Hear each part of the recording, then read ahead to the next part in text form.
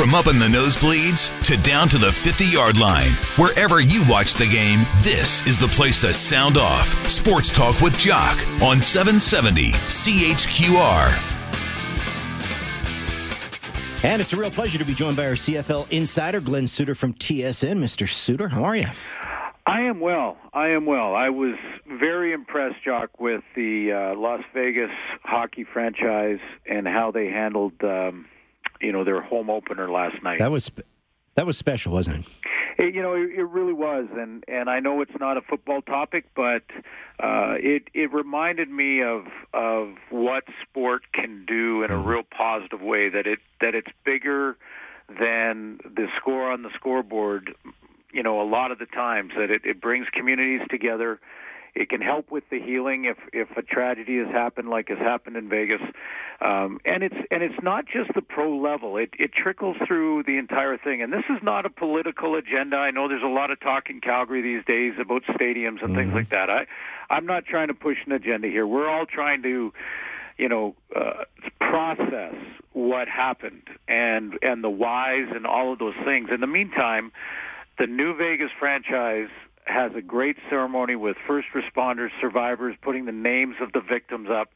And it reminded me of what sport can do to bring back a community, bring them together, rebuild the confidence in your community. And in fact, it even goes further for me because I play on a beer league team, as so many of us do.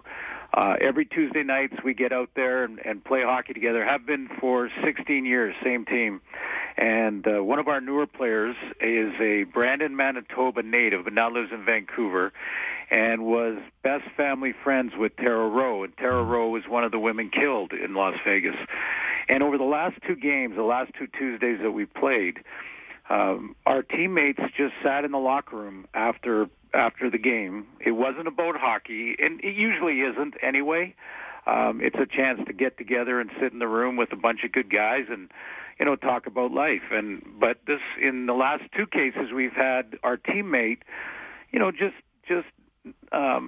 talk about his friend that is gone and sort of get it out there and talk about it. And it's not like everybody's crying in the locker room or anything like that. It was allowing the teammate to express himself. And I texted him after. I said, listen, your teammates are there if you ever want to have a beer or anything. And he goes, you guys don't know how much it meant to me that you were there, that we got to play hockey, and it changed it. It helped. It helps in the healing. And I thought, that's amateur. That's beer league hockey. And then last night watching Vegas, and I thought, this is an example of how important sports are in your community, the arts, a place for people with common interest and a common team that they cheer for to go and be together. And in this case, to heal. And I thought Vegas nailed it. Put this into perspective, Glenn, because here is a professional coach, Rick Tocchet, the head coach of the losing Coyotes. And his team got schooled last night, but after the game was over, he didn't say anything negative. He actually made some very positive comments. Oh, it was a great program. I thought the Vegas organization did a terrific job. The fans were incredible. It was a terrific thing to be part of. And I will say this, the Arizona Coyotes, so much class last night. They stayed on the ice after the game was over, after they got schooled in that game by Vegas, and they were there to salute the fans too. I thought that was special.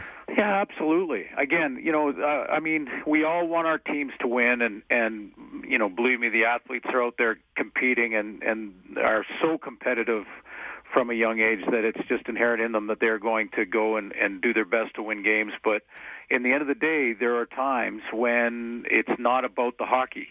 It's about bringing people together. It's about being united. It's about helping with the healing. And I remember going after the another tragic, and there's way too many of these, but the shooting incident in Denver in the movie theater. And a few days later, I was in Denver at a Tim McGraw concert. And Tim McGraw walked out on the stage with a jam-full stadium, football stadium, and he said, for the next 3 hours, we're going to help come together and let's heal through music, or begin the healing through music. Mm-hmm. And I'd never seen a more emotional 80,000 people. Like our section, people were crying, they were hugging, they were dancing with each other. And I'm sure that was happening in Vegas last night. I mean, I think, again, sometimes it's that gathering point for communities with common interests, and then it can help you rebuild and help you grow and help you come together. I look at it at a bigger picture. Sometimes it's not about the score or the amount of goals on the score clock. Sometimes it's so much bigger, and last night was. Appreciate those comments from our CFL insider, Glenn Suter, talking about what a great job Vegas did last night with an NHL franchise debut with the Golden Knights. Okay, let's talk some CFL because this was a huge day in the Canadian Football League today. This was the CFL trade deadline day. Okay, the cricket sort of sums it up. Good sound effect. That's outstanding. I was quite surprised, I have to tell you. That was a little surprising to me, and I can't quite get my head around why Montreal was so quiet.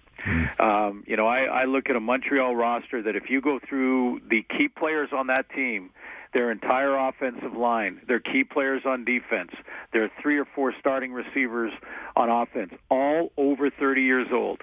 And I have to believe that there were teams that are in the middle of playoff runs right now, positioning themselves for playoffs, that could look at a John Bowman and say, we could make a deal for this veteran who probably has maybe a year, maybe he comes back to camp next year, maybe he doesn't, but for the next 3 or 4 games of the regular season and into the playoffs, boy, what a great veteran player to have in your locker room.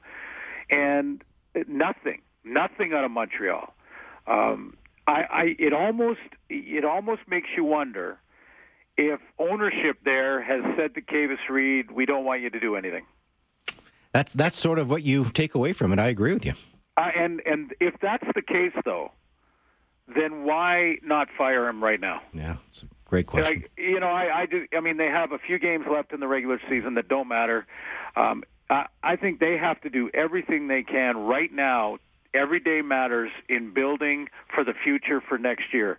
And I honestly believe they would have got at least a couple of positive headlines if they trade a veteran that they know is at the end and in that 30-plus category for a draft pick, a 4th round or a 3rd round Canadian draft pick that they're going to get an offensive lineman next year to help be one of those building blocks for the future. To sit status quo, I don't get it. I don't get it out of Montreal. And then there was Zach Collaros, and that's another story. I mean, you can make an argument for both sides there, for no trade and for a trade. But the Montreal doing nothing, that one I don't get.